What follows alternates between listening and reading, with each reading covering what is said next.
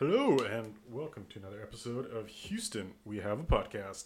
On this episode, we are doing a recap of 2018 and the movies we love or just want to talk about. On this episode, we are going to be talking about some of our favorite recommendations for the year. So hopefully you'll leave this episode with a few things on your to-do list.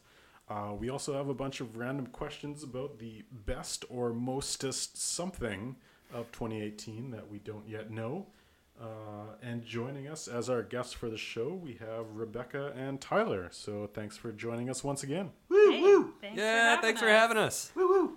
You guys were previously here for our popular movie episode with like Deadpool and Avengers and Han Solo. Yep. Now you guys get to talk about some of the other movies that you love from this year. So looking forward to that.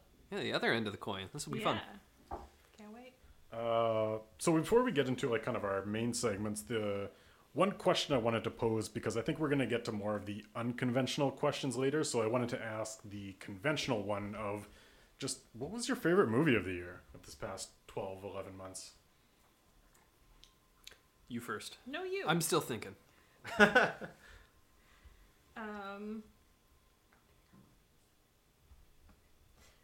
So, because I don't know if this is the right audience to talk about A Star is Born. The movie that I really liked from this year was Colette. And I don't know if you guys have seen it, but I have 4 words for you. They are Keira Knightley, period piece. And this is my love language. So I went into this movie knowing that I would love it. Aren't like 90% of Keira Knightley's movies period pieces? Yes, they are. Okay. And they're stunning. Have you by chance seen Pride and Prejudice and Zombies? I have. I have seen that one as well. What do you think? Not as good as the book, which I've also read. It's a great time. I thought it was hilarious. I don't take myself too seriously, though, so I know a lot of Austen fans that weren't as into it. But yeah, sorry, continue. Yeah, no, absolutely. So, Colette... You're going to talk about Colette a little bit later, though, right? Do you not want me to talk about Colette No, this now? is just what was your favorite of the year? Oh my god, okay. You know what, my favorite of the year I think was A Star is Born then, because it just made me feel so deeply. I thought Lady Gaga and Bradley Cooper were brilliant. They had such great chemistry. The music was wonderful. It's definitely the best version of that film. I've seen a few of the other ones. Well, 2 of the other ones, but yeah. Other ones? So this is the 4th version of A Star is Born. There's What? One, yeah, from the early 70s with Okay. Barbara Streisand. Sorry. And, Chris Christopherson, and then, so. This is the first one that Babs. they were musicians, though, right? The other ones were actors? I think Chris Christopherson was a musician in the 1970s one with Barbara Streisand. But I know the Judy Garland one, they were actors. I didn't know. But they kind of straddle that line, and in the 40s, right? Like that I guess line was that's more Wait, blurred. Chris Christopherson? He's the old in guy Blade? in Blade, right? Yeah. I was going to say. I know nothing about this movie or these movies. I didn't even know there were more. Yeah. And all I knew was that Dave Chappelle was in it. Really? And my question for you was going to be, what does he do and is he good? Yes, he is good. He's a very minor yeah. side character that does his job. Like He's just kind of there. yeah, he's Okay. there for a couple scenes. He gets the job done. Yeah. Okay, I mean, the last time I saw him in a movie was Blue Streak.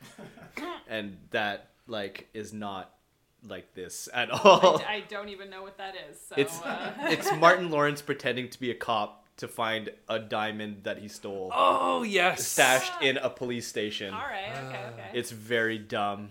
It has some great moments that are very immature, but... Okay. Well, I mean, yeah, I think that is probably quite different than Star is Born. It's like I do remember that movie. It's like a good blending of buddy cop just meets kind of just funny. I remember the diamond is taped in one of the exhaust pipes. Yeah. Because before he goes to jail, he stashes it in a building that's being built. Why are we talking about Blue Streak so much? Sorry. I think we Star found a is Born. pivot. Yeah. No, you know what? That's all I have to say about it. It's fantastic, and you should see it, and the music is great. What about you guys? After you. All right. Without talking about one of the films I'll be talking about later, I'll spoil a little bit. One film that I'm a sucker for like a cinematic experience. For me, is something that makes me feel something very heavily. And the movie that made me do that was probably Eighth Grade. Both kind of the comedy aspect, but also the, more emotional aspect.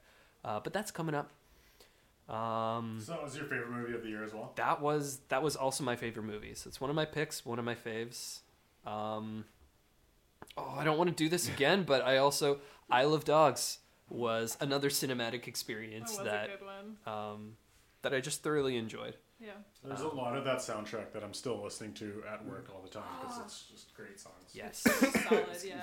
And I like how they span a lot. Like you can tell he's plucked a lot of things in the soundtrack that are like homages to Kurosawa, and then also some like kind of 1920s sort of music as well. So it's kind of like paying a lot of homage to the golden age of Japanese cinema, which was really cool.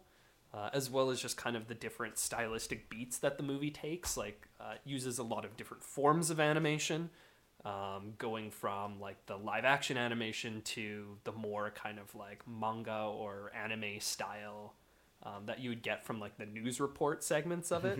Yeah. I found that really, also was about dogs. I did really like that they had the translator who kept doing the translation of the news, because it felt like it wasn't whitewashing Japanese society and that you'd have a Japanese person speaking English. It was like, here's a translation, and it kind of found the blend of both worlds of like, that your main audience is going to be English speaking. Right.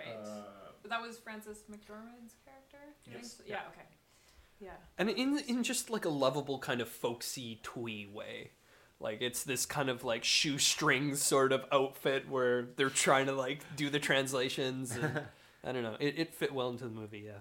Yeah. It was also interesting because after we saw Isle of Dogs, we went back and watched The Fantastic Mr. Fox. And it was interesting to see like how far that animation style has come, because before I saw Isle of Dogs, I didn't consider Fantastic Mr. Fox to be like dated looking in any way, but the animation is so much smoother in Isle of Dogs. I don't know if I'd put them as far ahead as the Leica Studios is yet, who did Kubo and the Two Strings. And, Yeah, a few you're other right ones. though. They're, for me, still like number one in stop motion animation. But obviously still very good with Wes Anderson and his style. Yeah. Nor do I think was Wes Anderson aiming for something that was really cutting edge. I think he was, wanting to lean into like the dated look of some of this like jerky sort of plasticine animation looking kind of stuff. Yeah, it adds to a certain charm of it, for sure. Yeah. Paula, what was your favorite movie of the year? I'm going to be lame and mention something that we've already shouted out on our Instagram. By the way, it's at Houston. We have a podcast. But yeah, it's Annihilation. Yes. It didn't do that well, apparently. I've just learned from everyone here, because we were talking about it before we started recording. But it was just... It was my favorite. It was actually my favorite movie of the year, because it was just like so... I can't even describe...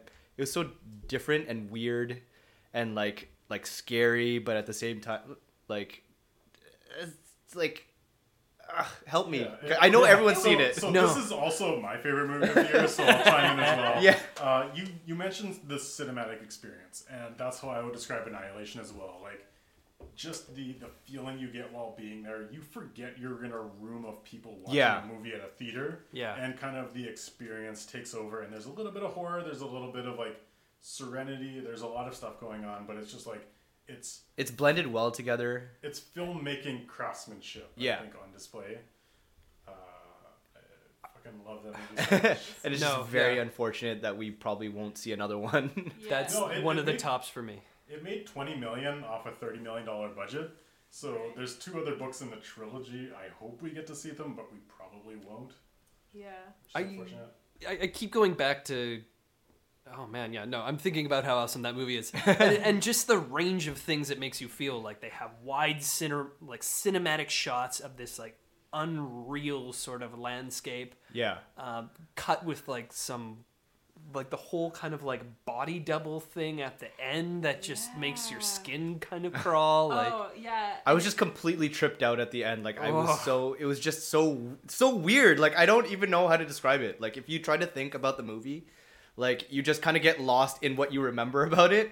So that's why Yeah. it's so hard for me to explain. Well, and I think one of the really great things about it is, for me, like, it just has stayed with me. Like, I just found myself thinking about it, like, days later, and, like, how interesting it was, and, like, I thought it was really, found the skull bear to be fucking terrifying, but I still loved the movie, and, like, normally that's kind of a turn off for me, but I was so One there for other all thing of that it. I thought it did really well was just having really good, strong female characters that weren't forced, that were Yes. still female in kind of nature. Right. There was one scene where one of them got attacked while they were in the water by a crocodile, and they all get brought over. And it's like all the women just immediately started to help her. Yeah. And it seemed like if it was a group of men that probably wouldn't have done it like that, and it seemed like, okay, they're still being feminine, but all these characters are very strong. They're very good at what they do. They have their rules, but it's not in your face in the way that Ghostbusters was. Of like, it was forcing it. It was just, here's just good characters. So you're saying it was a good movie? It was a good movie. Yeah, that happened to star a fantastic cast of women, right? Like, all these characters were scientists who were also women, Yeah. right? It wasn't like, look at this lady movie we made. All you ladies out there, right? Like, yeah, there needs to be more of that. But it's unfortunate when like a movie like that comes out and it's so good and it does everything so well and then it doesn't make its budget back I and it's like, okay, they're not know. going to make movies like that anymore. Yeah. So yeah, one single tear going out for Blade Runner 2048. Okay, we'll keep shouting them out on our podcast, Yeah. and hopefully universe knows. all 20 all listening. 20 of our listeners go out and buy 50 copies each. There we go. So on that topic, we got Men in Black coming out next year, which is going to be like a Women in Black movie Oh. with Rebecca Ferguson and Tessa Thompson. Yes! Valkyrie. Is it going to be Oh, more nice. Annihilation or is it going to be more Ghostbusters? Oh, God. So what else did you guys like this year? Yeah, let's transition that into our next segment. So our next segment is really, what are some movies you want to talk about this year that maybe every other podcast out there isn't talking about, but you think is a movie that really connected with you in a certain way and you want to talk about? Yeah, you think you have some opinions about and you want to talk to us about. Each of you guys have brought a couple movies, 2 or 3 movies with us. So we will just kind of go around the table here and talk about movies that we want to talk about this year. So Rebecca, how about you start us off? Yeah, so I started talking about Colette already a little bit, so I'm just going to keep going. So this movie is based on the life of a French novelist of the same name from the early 20th century. It was directed by Wash Westmoreland, who directed and co-wrote Still Alice with his late husband. And the production team behind Colette also worked on Carol, which had Kate Blanchett and Rooney Mara, that came out last year. Got some Oscar buzz. Like I said, it stars Keira Knightley, across from Dominic West. Is Dominic West McNulty. From The Wire. Yeah, he is. right? Okay, yeah. I don't watch The Wire, but for some reason I know who he is in The Wire. I don't watch The Wire either, but I also know that. One thing I thoroughly enjoyed was seeing Dominic West in a fat suit. I think that was great. What? Oh yeah, Yeah. Did he actually wear a fat suit or did he just get fat? he probably wore the fat suit because he's a pretty skinny dude. Yeah, I feel And like it was the fat suit. And it wasn't the whole movie; it was just kind of like near the end. Yeah, because it takes place over sort of several years. So anyway, so this movie is basically about Colette is this French country girl. She marries this very successful Parisian publisher, and then ends up ghostwriting for him. And then writes this movie writes a novel that's based on sort of her life in the countryside, and it becomes The Toast of Paris. And then it leads to this sort of fight between Colette and her husband Willie, about sort of ownership and identity and self-expression, and she sort of breaks away from him. And it's very much like a Me Too kind of movie. Like, it is definitely of this time. It's about women, like, you know, claiming their voices and being their own people. You know, it's a beautiful film. Like, it takes place in Paris. I read that it was mostly filmed in Budapest, which is a beautiful city. The costumes are beautiful. The acting is great. Yeah, it's just a great period piece all around. I really liked it. So a question I have for you is, I feel like I'm open to a lot of movie types. One movie type that I hate and I cannot watch is period pieces. Okay. You said it makes a good period piece. Okay. What makes a good period piece? So for me, part of it is sort of the richness of the visuals. I'm a very visual type person. So the costumes, the sets, I wanted to evoke another time. This does that well. The listeners at home can't see my haircut, but it's kind of Colette inspired. So that's part of it for me, but there's also definitely a romantic aspect or a romance aspect to period pieces that definitely draws me in. Maybe if you tell me what you don't like about them, I can answer your question. Yeah, a when you little say better. period pieces, like what about Victorian. Oh, Specifically okay. Victorian. I was gonna Okay. say I don't know, like, for whatever reason, like, I'm open to a lot of story pieces and, like, romances, but Right. for whatever reason, period pieces just have never really struck me. Yeah. I don't know, maybe, like, one or two here and there. what about Sherlock Holmes? Sherlock Holmes is fun because there's an action movie and, like, I have a bias towards action movies. Yeah. Okay. But it's, like, the traditional period piece where it's very much, like, Sort of this- visual-based and, like, here's what the culture is like and here's a romance or a drama storyline. Right. I haven't been able to crack that wall. More of like the drawing room drama, kind of like the Jane Yeah. Austen type stuff. Like, is that kind of what you're less Yeah. drawn to? I mean, like, there's movies where I watch them and I'm like, this is a great visual. This is a great storyline. This Yeah. is a great story. I'm just bored. Yeah. And it's like, I think that's a personal preference. Like, I think there are some that I can get through that, but it's like, I guess I'm more curious as, like, I can assume period pieces are to you what an action movie might be like to me. I agree, yeah. What are those elements for you that make Colette specifically fit that genre and make you really excited for it? Yeah. So part of it is like the development of the character over the course of the movie. She's this country girl, you know, she starts out with these long braids and her clothes are all like, you know, unfashionable in Paris, in the environment that she's in. And over the course of the film, she sort of finds herself, she starts making friends outside of her marriage, she updates her wardrobe, and she starts really expressing herself and finding ways to do that and making space for who she's figuring out that she is. And so for me, like, as a woman, I find that to be very interesting because I went through sort of a similar process growing up, kind of like, you know, making space between me and my family to figure out who I am and what I want to look like and be and do. And yeah, and then I feel like that's sort of a similar experience, like Colette making space between her and her husband, and me making space between me and my family, like to have that more individuality, I guess. It's like oddly relatable, even though it's from a completely different time. Right, from 100 years ago, but Yeah. I feel like it's still quite similar. It's almost to the extent where it's like a fantasy because it's Yeah. just so different. Exactly, and like there's something about that. Like I love sort of early 20th century Paris. Like it's so romantic, right? You know, especially like the 1920s, which is a little later than this movie, but with Hemingway and Fitzgerald and Picasso and all those types. How did you feel about Midnight in Paris? So I hate Woody Allen, but I found it to be like unbearably neurotic, but I did love the visuals. Yeah. Interesting. No more talk about Woody Allen. I love Woody Allen, by the way. And you're allowed. Wasn't he in Ants? Was he? He was the... Was that him? No, that wasn't him. No, in Ants.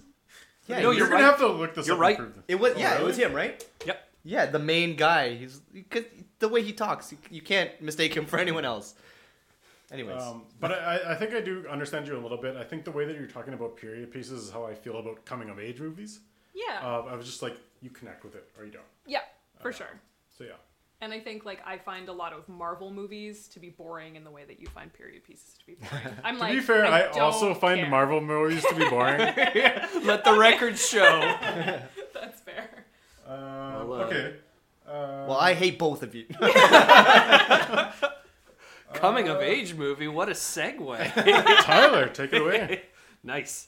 Yeah, so I spoiled this a little bit before, but one of my picks that you should go and rewatch in 2018 was 8th Grade.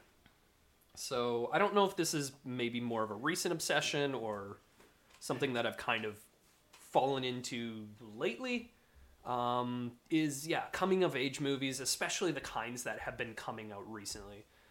So I was really taken in with Florida Project, which some people might not consider, your standard coming of age, what with the kid being like 4 years old. It's more, or 6 years old. It's also not really about the kid. It also isn't, yeah. It's kind of about the dynamic, the family, and kind of the situation they're in. There's also Lady Bird was another big kind of pick for me in 2017. But I still need to watch that. getting into I know. Sorry. Getting into 2018, 8th Grade was definitely it for me. There was a lot of things to love about this movie. I really like the way that they approached kind of youth and young people. Whereas coming of age movies in the past, if I draw my mind back to like John Hughes movies or like Dazed and Confused, there's always kind of a cheese to them, and it feels like it's kind of like an adult pastiche on top of what the lives of kids are really like. Whereas there's a kind of honesty in 8th Grade, and a lot of the humor actually came from the adult characters trying to kind of like relate to this world and try and like insert themselves in it. Like the one scene where they're watching like a sex ed video, and then the woman just pops up on screen and says, "It's gonna be lit." And you're like, oh yeah, there we go. Yeah. So there were moments like that were generally super funny, but also moments that really captured what it was like being a person in the 8th grade and kind of finding yourself and expressing yourself when kind of transitioning into high school in the age of media and instant technology. So it hit a lot of beats really good with me. So one question I have for that is, and as I just mentioned, like coming of age movies, I love these types of movies. For whatever reason, I didn't get a chance to go out and see 8th Grade this year just because of timing and whatnot. Is it just a coming of age movie that does it really well, or does it do anything particularly different that I haven't seen in other coming of age movies? That's a good question. When I think about classic coming of age movies like kids in their early teens, it's usually kind of like a group dynamic sort of thing, like Stand By Me, where each kid sort of is representing like, some trope or some caricature. And it's more about like the story of what they're doing rather than them as a person. 8th Grade is very much about the character that Elsie Fisher plays. I'm so bad with like actor and actress names that I've just written a list of all of them. Fun fact, Elsie Fisher is the voice of the youngest kid on Despicable Me. The one with the It's So Fluffy. It's so fluffy, yeah. Yeah. I Want to Die. That's her. Wait, so it's her in real life. It's her in real the life. movie. Yeah. Yeah. Okay, and is it just like so? It's just following her through 8th grade. Yeah. Just Kind of like... Yeah, like, what is the movie about? Yeah, I don't that's even know at this point. because I touched all the things I liked about it, but I didn't really give the plot synopsis. Sorry. for someone who hasn't seen any of these movies that anyone is talking about today. So Elsie Fisher plays a character who is in 8th grade, kind of in the final weeks of it, and is trying to find her voice as she goes into high school. In reality, she's like a very withdrawn sort of person, very shy with not many friends. but kind of online and on her YouTube account, she's kind of trying to, I don't know, exude this character of confidence and like give advice and. Is she like a vlogger? Yeah. Like, Oh, okay. Have that kind of like very stereotypical like, you know, cheery sort of vlog outlook on. Pretty much her what all YouTube. of us are trying to do on social media. Yeah, exactly. Yeah. Like on our Houston, we have a podcast Instagram where we pretend to be successful. Pretend to have followers. I'm not even pretending. But yeah, okay, that makes sense, and I have a little more clarity. Yeah, that's a little bit more about the movie. And going back to like why this over another coming of age movie? Why do I need to watch this one in particular? I talked about just how the humor plays, like kind of more of a deadpan sort of tone to it, which I really appreciated. Also, I haven't seen a lot of movies kind of tackle relationship with technology in a way that's not completely catastrophic. Like, oh, any technology is going to ruin you as a person. Doesn't You're feel gonna... like a 50-year-old writing about technology. Yeah. or it gets very preachy when people are like, oh, all social media is bad and you should feel bad for using it. Instead, you know, the director Bo Burnham found his voice using YouTube. So he knows kind of like, you know, the role that it plays in the lives of young people and the role that it plays in modern society. And, you know, you can marry the idea of like having a fulfilled life while also being active in social media.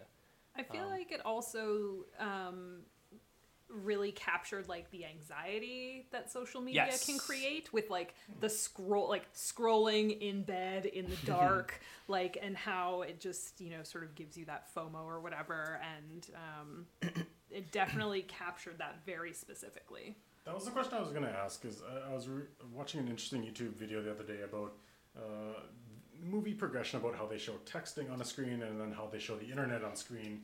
And like, I think all of us know what social media means to our lives. And I think movies kind of feel like they're behind that understanding. But is there a really good movie out there that has really captured what social media is as part of our life? Like, is this the best one? Is there any other really good examples? Ingrid Goes West.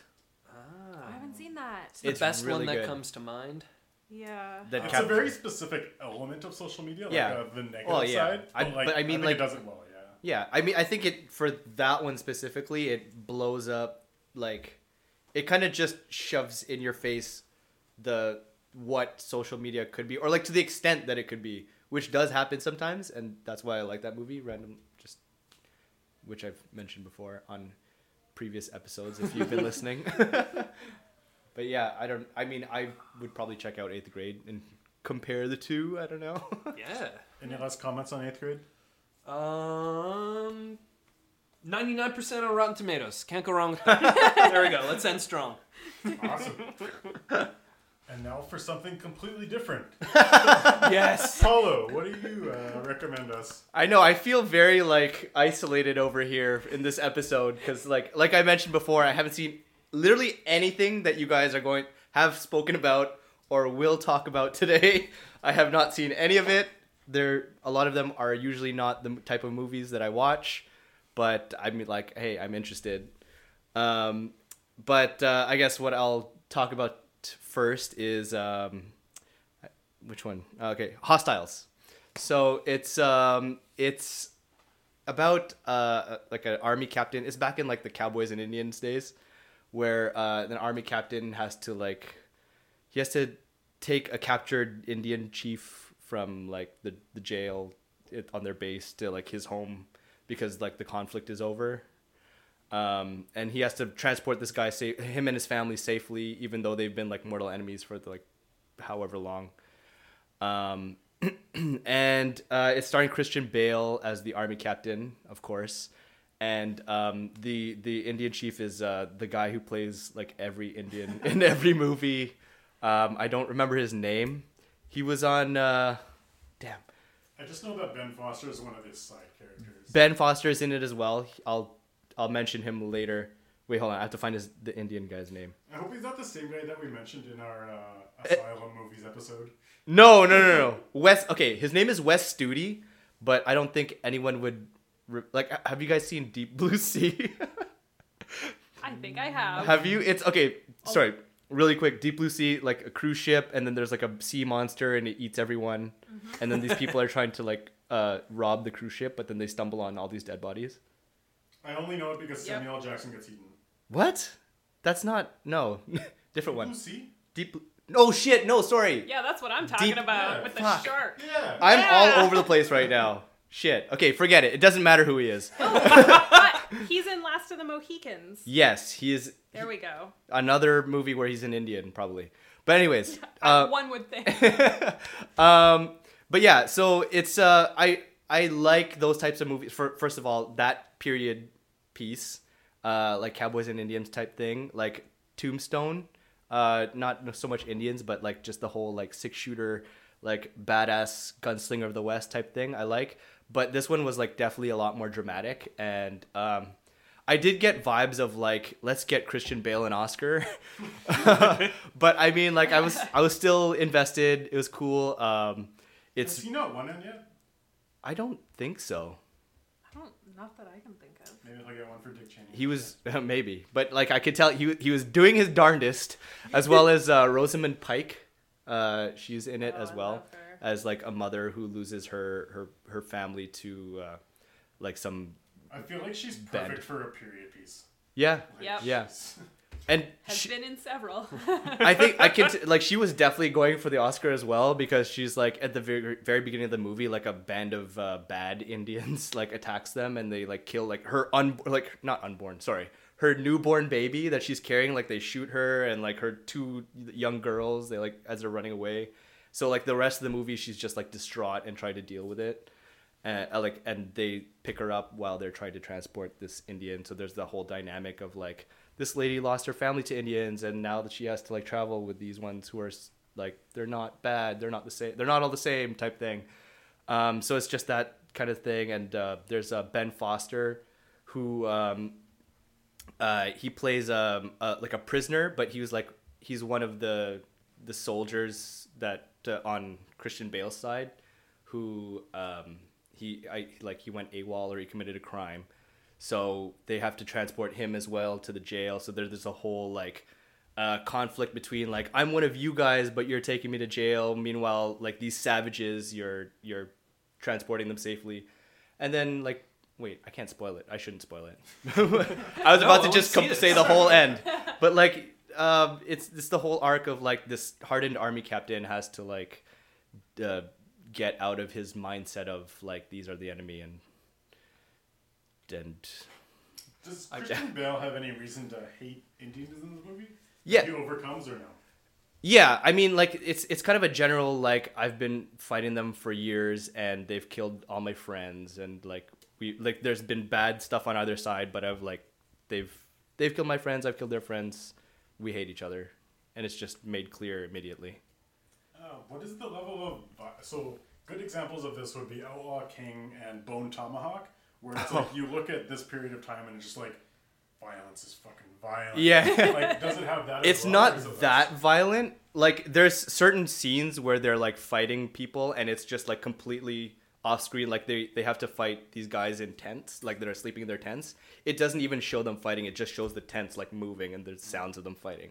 But then on the other end of the spectrum, like when the house, like the settlers get attacked at the beginning of the movie, like the father gets like scalped on and it's shown. So you get both you get both sides. It's very balanced. I mean, I enjoyed it. Yeah. I'm gonna put you on the spot now. Do you know who directed this, or what else have they directed? I think it was Scott Cooper. I just read it like 3 minutes ago. It was, wait, I'm still on Wes Studi's IMDb page.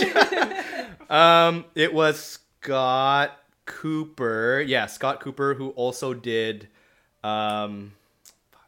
he did Black Mass, actually. Okay. Which I think you mentioned before last time you were here. Was it you? I feel that would come out of Carson. No, Yeah? I did not. You did not like Black. I don't know if I've sorry, seen Black it Mass. wasn't you. It was another What guy. is Black Mass? It was the Johnny Briefly. Depp doing White Religion. Okay, say no more. All right, I'm out. No, I'm out. it actually definitely wasn't I'm you. calling it. I know who it was, and it was another guy. All right, let's move on. And now for something completely different again. I'm going to be talking about Suicide Squad: Hell to Pay, which is a DC animated movie that I feel is worth talking about. Holy shit, curveball! What the hell? So this movie stars Christian Slater as the voice actor for I forget his name. Whoever Will Smith played in Suicide Squad. Deadshot. Wait, Christian Slater. Christian Slater. One of the reasons I want to talk about this movie is because it's a animated movie that I think not a lot of people would want to talk about.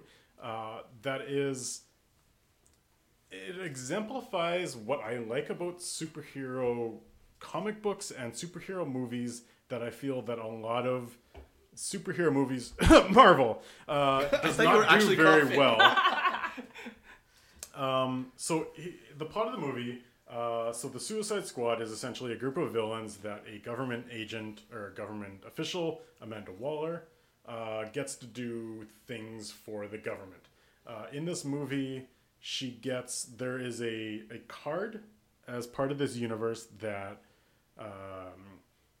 if you die with this card on you, you get a free pass to not go to hell and instead go to heaven.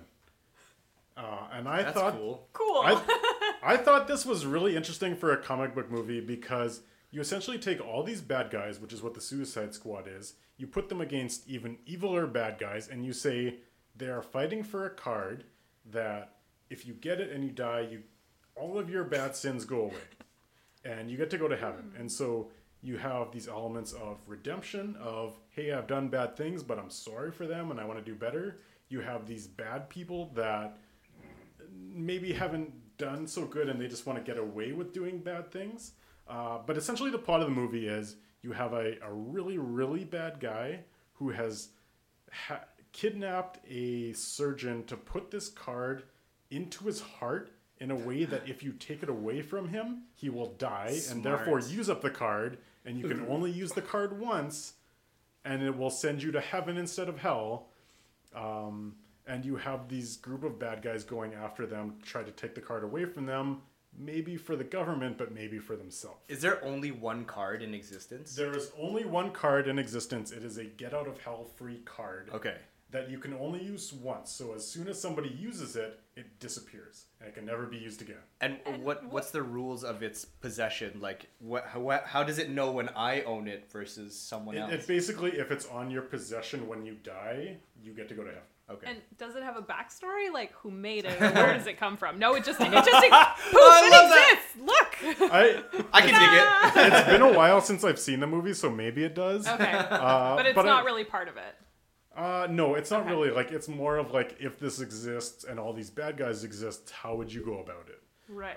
And I found that really interesting because there's a lot of superhero movies these days that they treat mysticism and superheroism as this thing that you just kind of people are bad, people are good, people make them fight together, and it's so boring. But you take a concept like this, and there's a lot that you can explore. And to be honest, the movie it's an animated movie for kids. It doesn't really explore them the way you want them to, but it's a more interesting idea than I would argue a more interesting plot than any superhero movie of the last 20 years. So, Including the actual Suicide Squad movie. Suicide Squad movie was garbage. I mean, that's setting the bar really low. man. It's really low. Why couldn't that be the Suicide Squad movie? That would have been awesome. On that same note, the DC Animated Universe, there's a director called Jay Oliva. And if you see any of the movies that he put out, I would argue that he is the good DC Animated director. All of his movies are really good, really interesting, R-rated violence usually.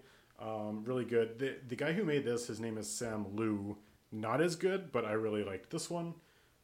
He did the original Suicide Squad Escape from Arkham movie, which the Suicide Suicide Squad live action movie was based on didn't do it as good, I would recommend that movie instead. But honestly, the Suicide Squad movies in cartoons are way better than the ones that have been made live action. So I would recommend this movie for people who watch superhero movies and don't really think they're interesting at all and don't think they can really explore good concepts. Watch Hell to Pay, and I think that's a good idea of what the genre could potentially accomplish, although usually doesn't, because of they need to pander to every existing audience. Is El Diablo in this one? He's not. No, he died. It's the usual, And it's canon. It's Deadshot, it's Harley Quinn, it's Okay. Zoom, who is the evil Flash version.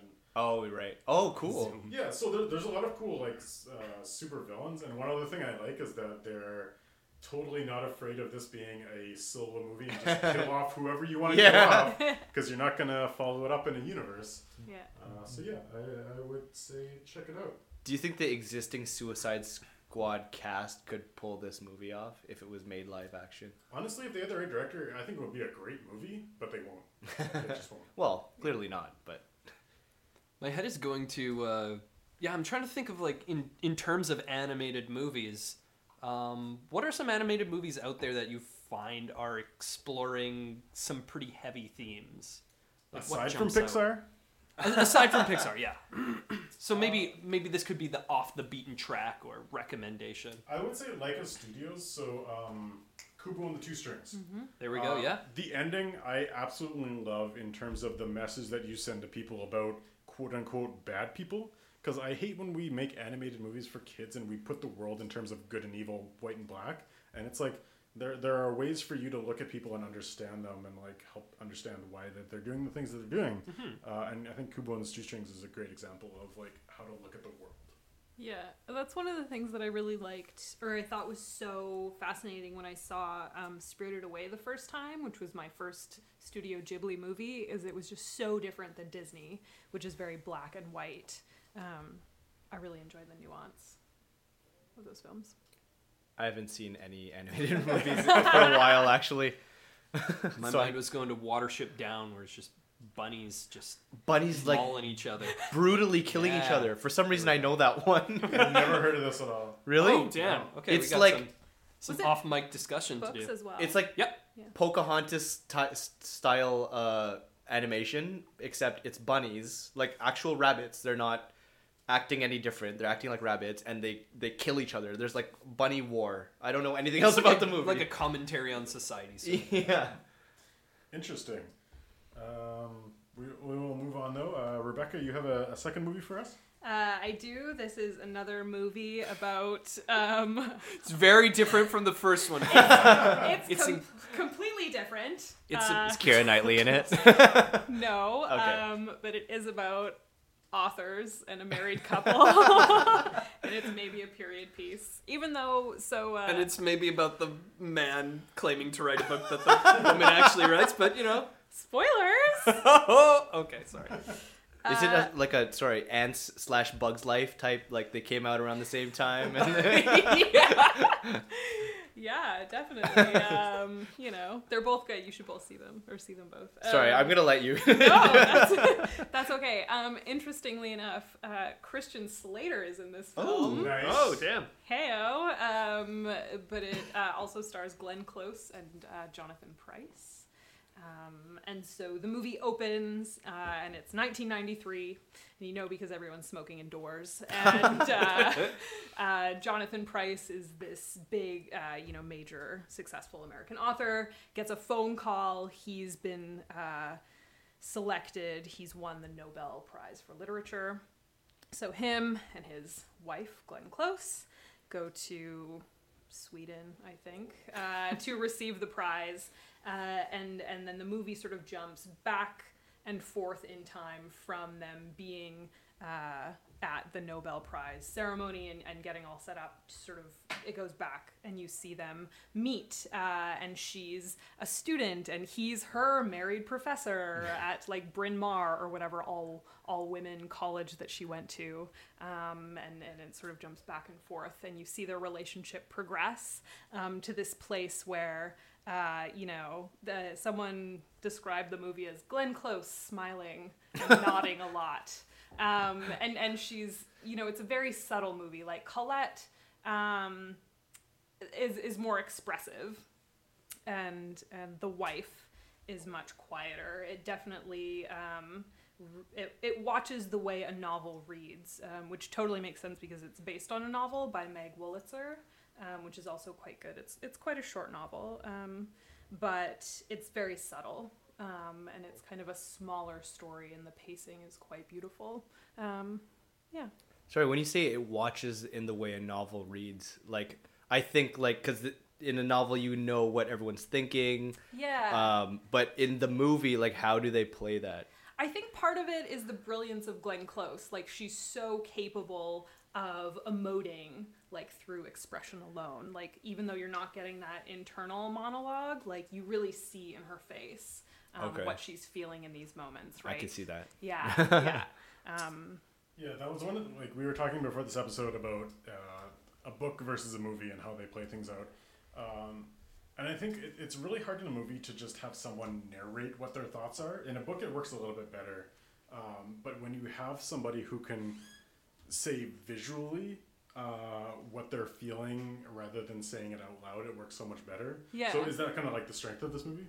I think it is. And I think part of the way that it works is these two characters, Glenn Close and Jonathan Pryce, are complete opposites. She's quiet and subtle and thoughtful, where he is arrogant and bombastic and, but she also has this strength to her. And at one point in the movie, she says, like, I don't want to be thought of as the long-suffering wife. He's this successful author and she's the homemaker, so everyone thinks, right? And she says, like, don't thank me in your speech because I don't want people to just think that I'm like your little wife. Like, I'm my own person and I've chosen this life for myself, and there's dignity in that.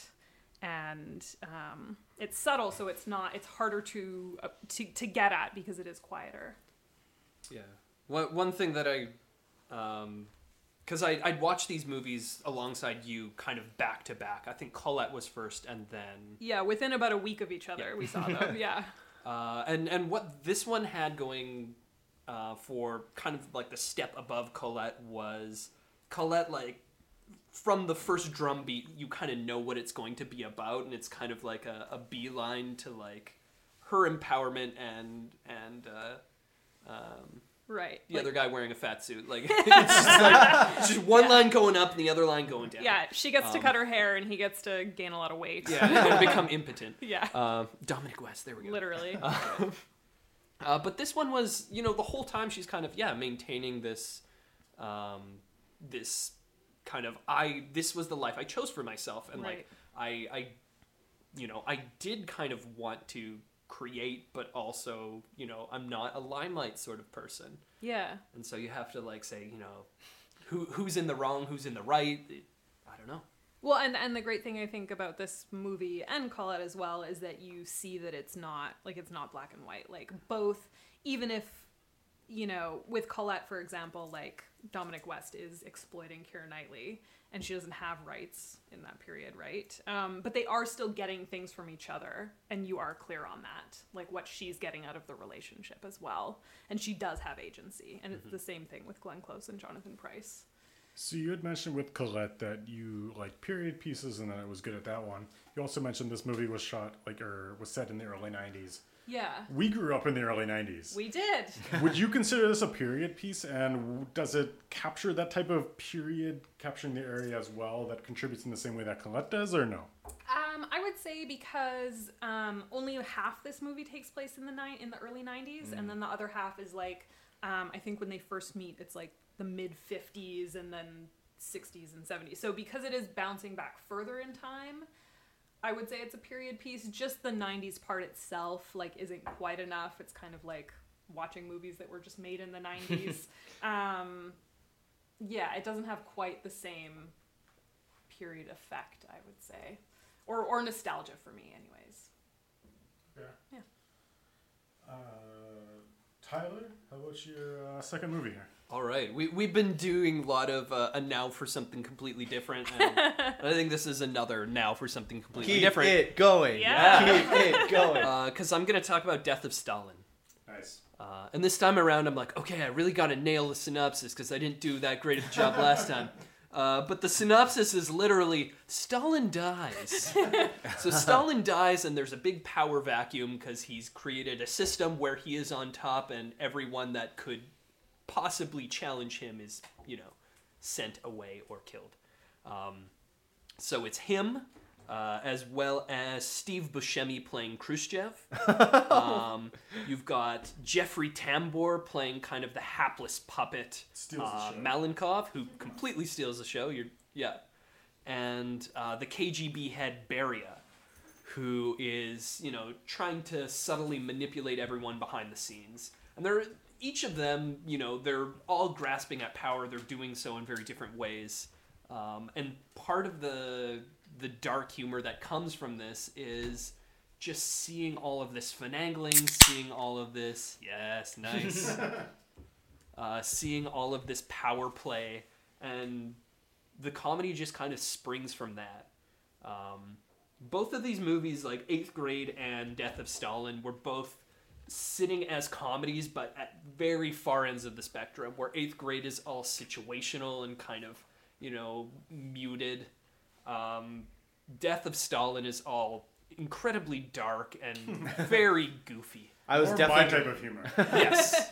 That's what I was gonna ask next, like what genre-wise, what Death of Stalin would fall under, but So comedy through and through. This was a directorial piece by Armando Iannucci, probably best known, at least in North America, for Veep. He's Also, a movie In the Loop, which is really good, but Yes. more British. Yeah, a lot of his other stuff, like he did a lot of stuff with Alan Partridge on the BBC and the Alan Partridge movie, which came out just a few years ago, I think. So probably very well known in the UK, but here probably best known for Veep. And I would say Death of Stalin plays a lot to that as well. It's kind of a political comedy that's got a lot of goof to it. So I saw this at TIFF a couple of years ago, and one of my biggest issues was I saw the trailer, I was super stoked, and then all the best jokes were in the trailer, and then I loved them. Like, I was a little disappointed because all the best jokes were spoiled. I hate But that. Yeah. then even now, like when I think about comedies and political comedies, like I just think, why can't you be a little bit more like Death of Stalin? Like, it's so smart and it's so subtle and it's humor and it's just really good. Yeah, and I think maybe that's one thing that makes this a pick for maybe underrated or not widely released sort of movie is there's definitely a lot of wit to it. Like, anything that's going to play with politics and humor is going to have a writing style that lends itself to, being pretty witty. And it's very dialogue driven. Like, the Yes. humor is, Yes. it doesn't set up a big joke and then wait for you to applaud. It's like, it makes a joke and then it very quickly goes on to the next joke and then the next joke. And it's like, it's just firing off the hits. Like, it's really good. And sometimes it's just like an askance look from one person to another, or like a funeral procession where people are trying to butt to be first in line for something. Like, it's a lot of it is just kind of like a weird kind of muted pratfall. One thing I was really surprised on, because you leave a movie like that and you start looking up the history, and it's like a lot of it was based on I was things gonna that bring that up. happened. It was I did the exact same thing right after. I needed to know, like, okay, like was this is real? This was complete embellishment, and the more I dug into it, the more I found out no. Obviously, they play out the scenarios to be a bit more comedic, but like all those events happen. Yeah, Well, it's probably with them like reading what actually happened. They're like, this could be really funny, so then they played it that way. Well, and that's the thing about Russian history, especially sort of recent Russian history, is it is so bananas. Like, Ridiculous. It's ridiculous. It's completely absurd, a lot of the stuff that happens, and it really lends itself to, film or I think it's based on a graphic novel originally. Oh, it is. Yeah. I've seen it in a store. Yeah. I didn't read it, but I saw it. Yeah, so that was my two ends of the comedy spectrum, but Yeah. I'm sold. Nice. It's so I got one buy-in. I got some okays from 8th grade, but No, solid this is buy-in the for only this one. other movie that somebody else here is talking about that I've actually seen. Huge recommend for me as well. Like I love this movie. Can you compare it to anything? Like, there's not a lot of political comedies. In the Loop, because it's from the same director, I would say. yeah. I'm just thinking of this because it stars Jeffrey Tambor, but it's got kind of an Arrested Development sort of feel too. It does, yeah. Not, I would say almost as zany. Like Arrested Development just goes off the rails sometimes and is completely zany, but this This is one also goes off the rails pretty too. zany. Yeah. Yeah, so both of those, if I would say Okay. if you like Arrested Development, you'll like this movie.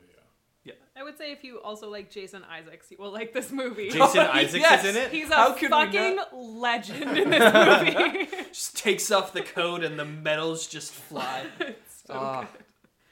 It's got everything, yeah. good. Yeah, He was Lucius Malfoy, right? he sure was. Okay. He's also Captain Lorca in the newest Star Trek Ooh. Oh, TV series. I haven't seen it, but I Captain know. Bad Daddy. Oh, it's fucking great. Himself. Yeah. Paula, how about your second movie? I picked Gringo for I don't know why. But it was really weird even for me. But so it's about this guy who's really pathetic, kind of. He's like it's a true underdog type thing, where he works for a big company. He was hired by his friend, and like just everything there's just it's almost uncomfortable. Like his wife is clearly cheating on him. His best friend is about to sell the company and he's going to be out of a job, but he's just kind of oblivious. And through some weird turn of events, he goes to Mexico on like some work trip, and he tries to like orchestrate his own pretend kidnapping so he can like finally make some money off all of his misfortune. And the guy it was really, I think my main attraction to this movie was that the main guy is played by David Oyelowo. Oyelowo? Whoa, I was way off. But the funny thing is, the last time I saw him in a movie, he was playing Martin Luther King. And then, so from there to seeing him where he's like, oh my god, just the full like accent, and he's just so like, it's almost like I said before, he's like, it's almost uncomfortable how just pathetic he is. So here you go. Oh, a true champ. Open a beer. Bottle opener. Open up beer. Yeah, and it stars also Charlize Theron is in it, and Joel Edgerton. They're like his bosses who are like sleeping together, but also like about to put him out of a job because they're gonna sell the company. And then it has all this like, it's very random. There's like elements of like they're trying to do some drug deal in Mexico, and Amanda Seyfried is in it, and she's also in Mexico. I kind of got lost a little bit. Hold on. Before I continue, let me be clear. The movie is not like that good.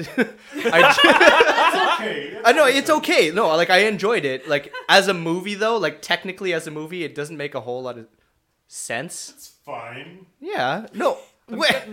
I'm getting like A Mike, ringing endorsement. It's fine. like Mike Judge's Extract. If anyone had seen that, No. one. Is it that? What? Kinda- No, I don't know. Have It's you? enjoyable. It's Like, no. It is a pleasant 2 hours. For like it's a Extract watch. is okay. Like for Gringo is a watch. I enjoyed watching it because, like it's just like the underdog thing, and then he ends up like getting his at the end, and it's like it's pleasant. It's nice. What happens in between is like kind of like a jumble, but it is very random, and you're not going to be able to predict what happens, which is what I liked about it. Like it's not the typical movie. It goes in a few different directions, which are maybe it could be confusing a little bit, but it's just I don't think it's anything that I've seen before, which is one of the reasons why I liked it. And I don't want to say I related to the guy because he's like it's pretty bad. Like how I don't want to keep saying pathetic, Yeah, one thing I'd shout out is Joel Edgerton and Charlize Theron. Like, those are a couple of side characters, but like they nail those characters, and it's really important. Like, you need those characters to really perform well for that story to be good, and because you cast really good actors and actresses in it, like it makes the movie because of those strong supporting characters. It's not just like they're bad and you hate them. It's like of course they're bad and you don't like them, but like they're actually characters on top of that. They're really funny. And I don't know if I'm remembering the wrong movie, but Charlton Copley? Charlito Copley's in it. I fucking love Charlton Copley.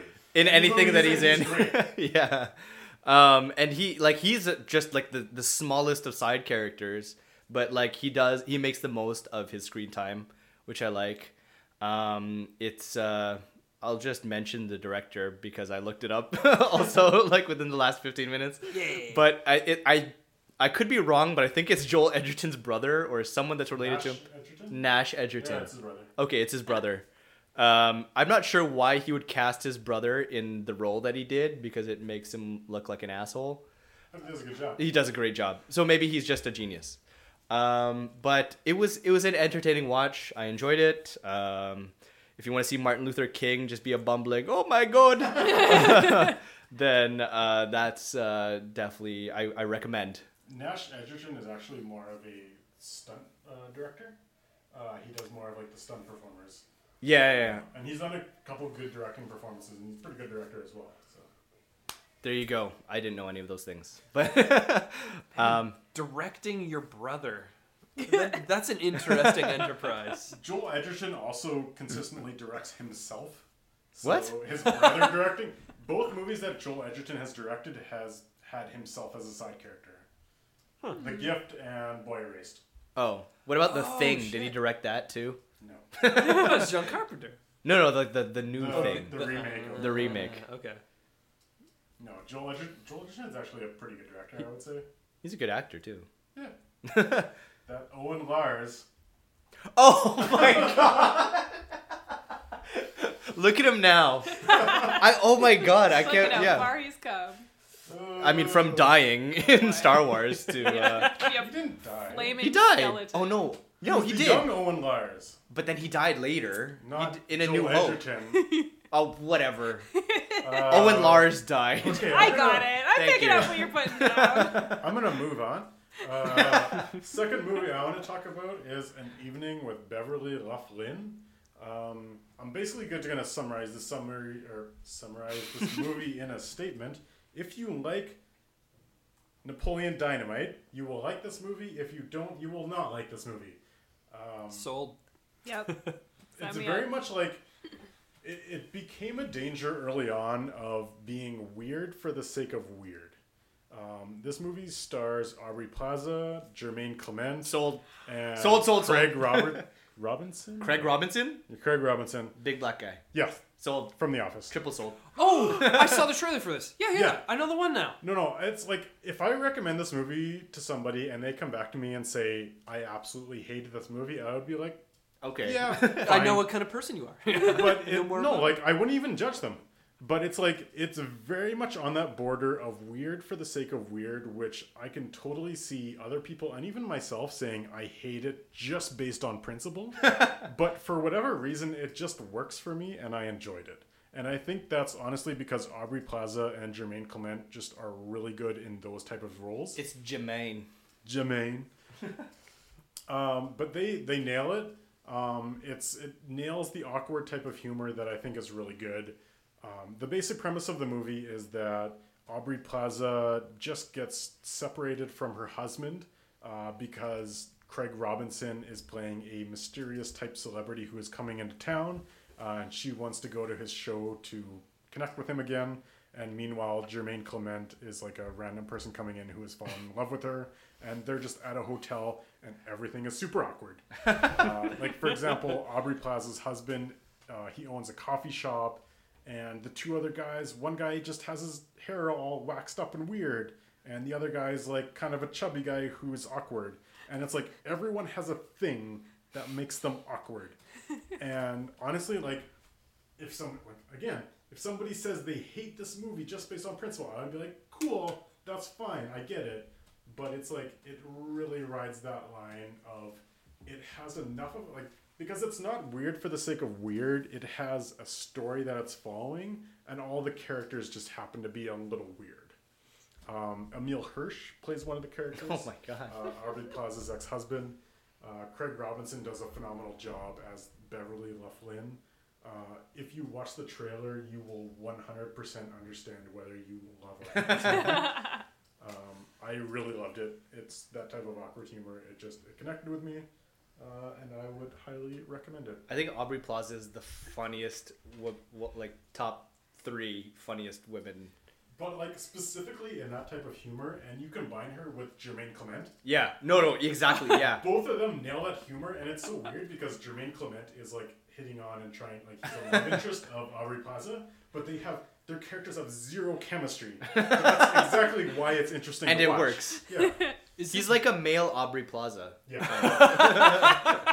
Oh, I love that. Is this the same director as Napoleon Dynamite? No. I want to say somebody who's very much in that same style. I don't know who the director is, but again, like if you like Napoleon Dynamite, you will like it. If you don't, you won't. Wait, what's it called again? Looking it up on IMDb. An Evening with Beverly LaFlynn. Okay. The okay. trailer does a very good job of telling you what type of movie it's going to be. So watch the trailer. If you like it, go watch the movie for sure. Aubrey Plaza was in one not so long ago. I think like a 2017 release that I did not see in theaters at all or any trailers of any sort for it, but just caught it in Netflix. The Little Hours, which is a weird. She starts laughing. It's like almost like a costume drama with Aubrey Plaza playing A nun. an anarchist nun. A Yeah, there we go. Nun. Yeah. I tried I've to never heard of this. I tried to watch that on Netflix, but it didn't really fly because my girlfriend was in the room. It's got a very kind of it's probably in the same vein of like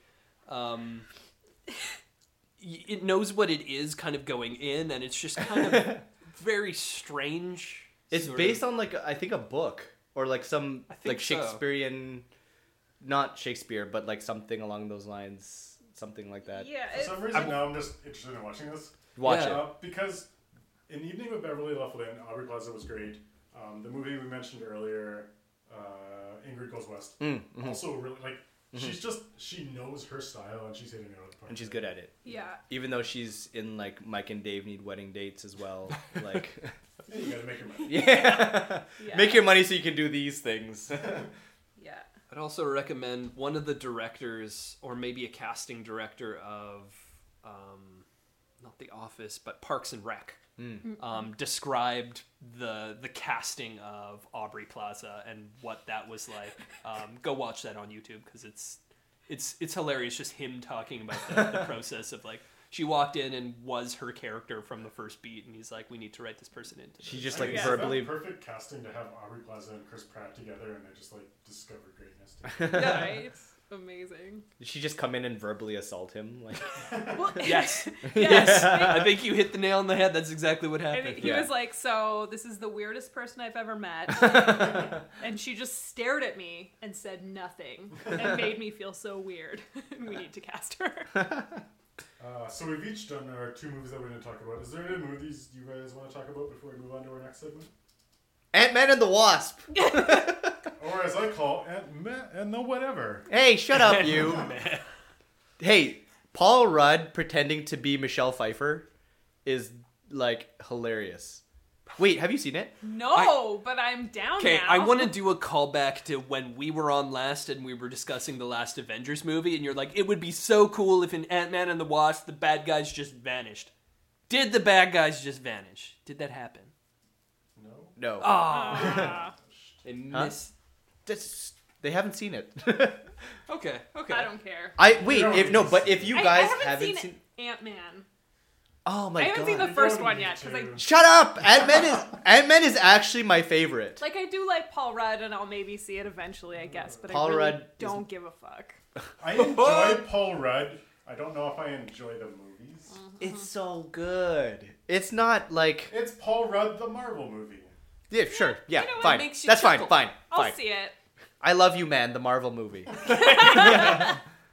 No, but like, so I'm not even gonna go into more detail about Paul Rudd as Michelle Pfeiffer, but it's so. I'm it was- intrigued. You've said enough. It's like almost uncomfortable, but it's like a good 5 minutes of. It's funny. You should watch it. Very Paul Rudd focused. I think it's its best elements. right. They know what they have and they use it well. But then at the same time, it's a Marvel movie, so you know what you're getting. What they have is Paul Rudd. Yeah. And Michael Pena. Oh, Michael Pena too. Yeah. And Morpheus. Oh, He's in it. Lawrence Also Fishburne. Yeah. Yes. It's good. Any other movies you guys want to talk about? I'm. The only thing I will add to this is definitely go see a movie called Thoroughbreds. I don't have much to say about it, which is why I didn't pick it, other than it's really fucking good. I was. Olivia Cook is amazing, but just go see it. And Anton Yelchin, because he's great. Oh, Oh. rest in peace. Yeah, the best. Which was okay. The only one of the things I wanted to mention about this movie is I went in not knowing Anton Yelchin was part of it. 'Cause he had been dead for 2 years by the time the movie was released. Yeah. And then I go to the theater and see this movie, and Anton Yelchin shows up, and I was like, "What the fuck?" But no, he's It's a great. Tupac thing. It's one of his better performances. It's great. You mentioned this one before. Yeah, probably. Yeah. Also, A Quiet Place, which I know Carson would probably Fuck them. make fun of me for. It was a good movie. Shut up. Going back and realizing, I did enjoy the experience of The Quiet Place, but I went back and I saw all of the other movies that came out around the same time that The Quiet Place did, and it just smothered them all. And you go and you see oh shit, this was a really great movie, that was a really great movie, that was a really great movie, and all anyone was talking about was A Quiet Place. So it has I loved watching it, but at the same time I wish it didn't kind of smother all those other great Yeah, great honestly, movies. I don't think it's terrible, but there were certain scenes that were in the trailer that I'm like, that would be such a good scene, and it just wasn't in the movie, and it was just What? It's a little overrated, and I hate movies that are overrated, so I hate it. But it's not honestly that bad of a movie. It's fine. I liked it. Again, a cone of isolation on this side of the room. No, I'll be with Well, you. yeah. I'll be I with still you haven't with seen that. Thank you. it, so I don't That's know. all right. I think you would like it. Well, you've seen it. Yeah, I any, think you would any like movie it. that's willing And- to push certain aspects of the craft in a direction where they generally haven't gone in a while. In this case, it was the use of sound for Yeah. creating kind of a type of tension. It was sorry. Really Yeah, last we're one, just really quick. The last point that I'm gonna say is on what you said about the sound. It got to the point where anything you heard could have been scary. I felt really tense. John Krasinski could have farted, and I would have just jumped right out of my seat. Yeah. And also he's adorable. Oh shit! Yeah, he's always looking in the camera when the monsters are around. Okay, sorry. That's it.